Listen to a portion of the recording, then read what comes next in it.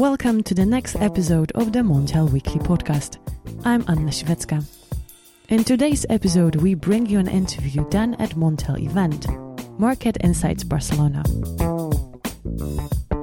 It is a great pleasure that joining me, Richard Sverrisson, is Jose Elias from Audax Energy, one of Spain's large independent energy companies. Jose, can you tell me a little about your company and what you do?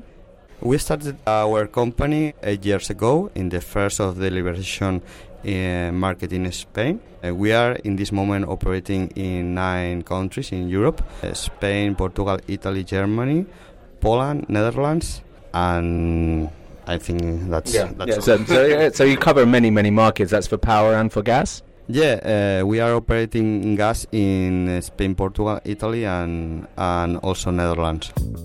One of the reasons you were here today, we're at our event in Barcelona, but one of the reasons we invited you, or one of the reasons that some of the things that you can talk about very fluently is the development in PPAs in Spain. Now that's really taken off in recent years. Could you give us some of the reasons why that has happened? Well, we realized 2 years ago that the PPA contracts was a very successful contracts that permit or allow build plants in the south of America, and we thought that this model of business it could be adapted to Europe.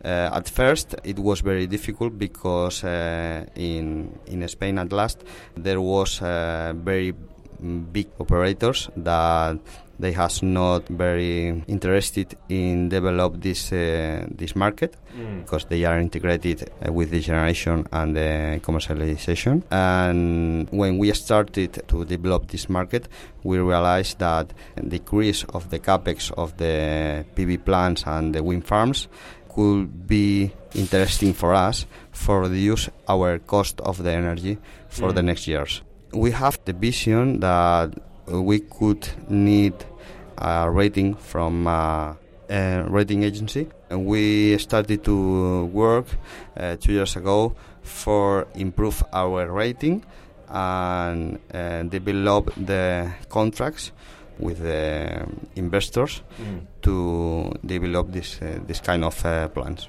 And why is Spain so interesting? Is it because it has so much potential for solar, and it's also very windy in places?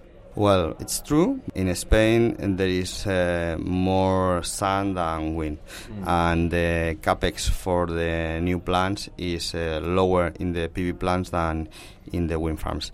In this case, we realize that we have to be focused in the PV plants in all the south of Spain and Portugal, and also Italy. We think that it's a very good market for the PV plants.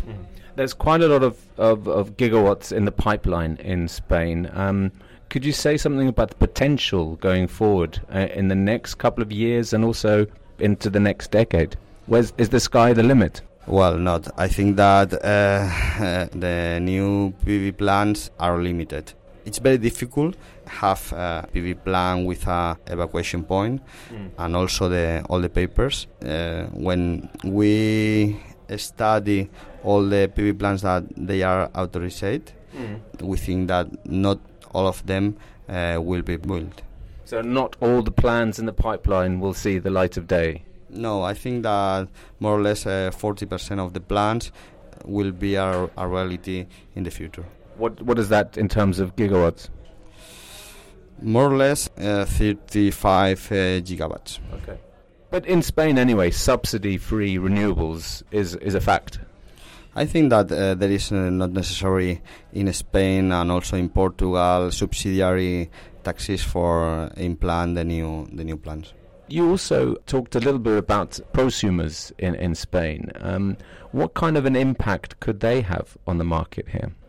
In the future market? Yeah. I'm sure that the future market and the PPA contracts are two tools that are combined, increase the volume and also the liquidity of the future markets.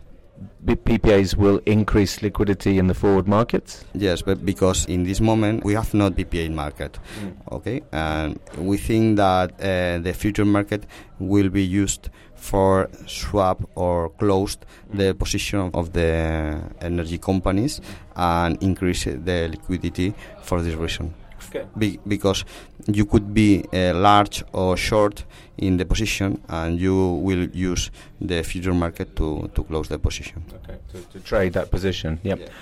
But my question initially was more about small households who maybe put a much smaller scale solar that we saw in the package now coming from Brussels, the clean energy package, that will enable small householders to consume but also sell power from their rooftops or from wherever they may choose to have the panels. How will this change the Spanish market? I think that law that was signed last Friday will change the rules, and it's possible also the price of the spot market, because up or down or both? No. More volatile? I think that down, I'm sure. Because it depends of the lobbying that will make the great utilities. Okay. But I think that less demand it will impact in down price. Okay. And also on the retail side, the companies selling their power, they will maybe also see demand drop. Yeah. It's a reality. I think that utility companies will have to think about our new model of business. So the utilities will need to change their business models, because if they do not change, then they may not be here in 10 years' time. I'm sure that the next 5 years will change more of the rules of the system, of the electric system in the south of Europe. The new demand that will be from the cars and the stock of energy will change the price and the model of more of the operators in the south of Europe. But we think that our companies are very necessary for close the market between the generator and also the client. Mm-hmm. So both on the large-scale PPAs and also in the lower side of down the scale in the retail sector, there are big changes ahead. Jose Elias, thank you very much for joining us at the Montel event and for the Montel Pod. Thank you. Thank you very much. And that's all for today. To stay up to date with energy markets, go to Montel website and follow us on Twitter @Montel News. The Montel Weekly returns on Friday the 26th of April after the Easter break.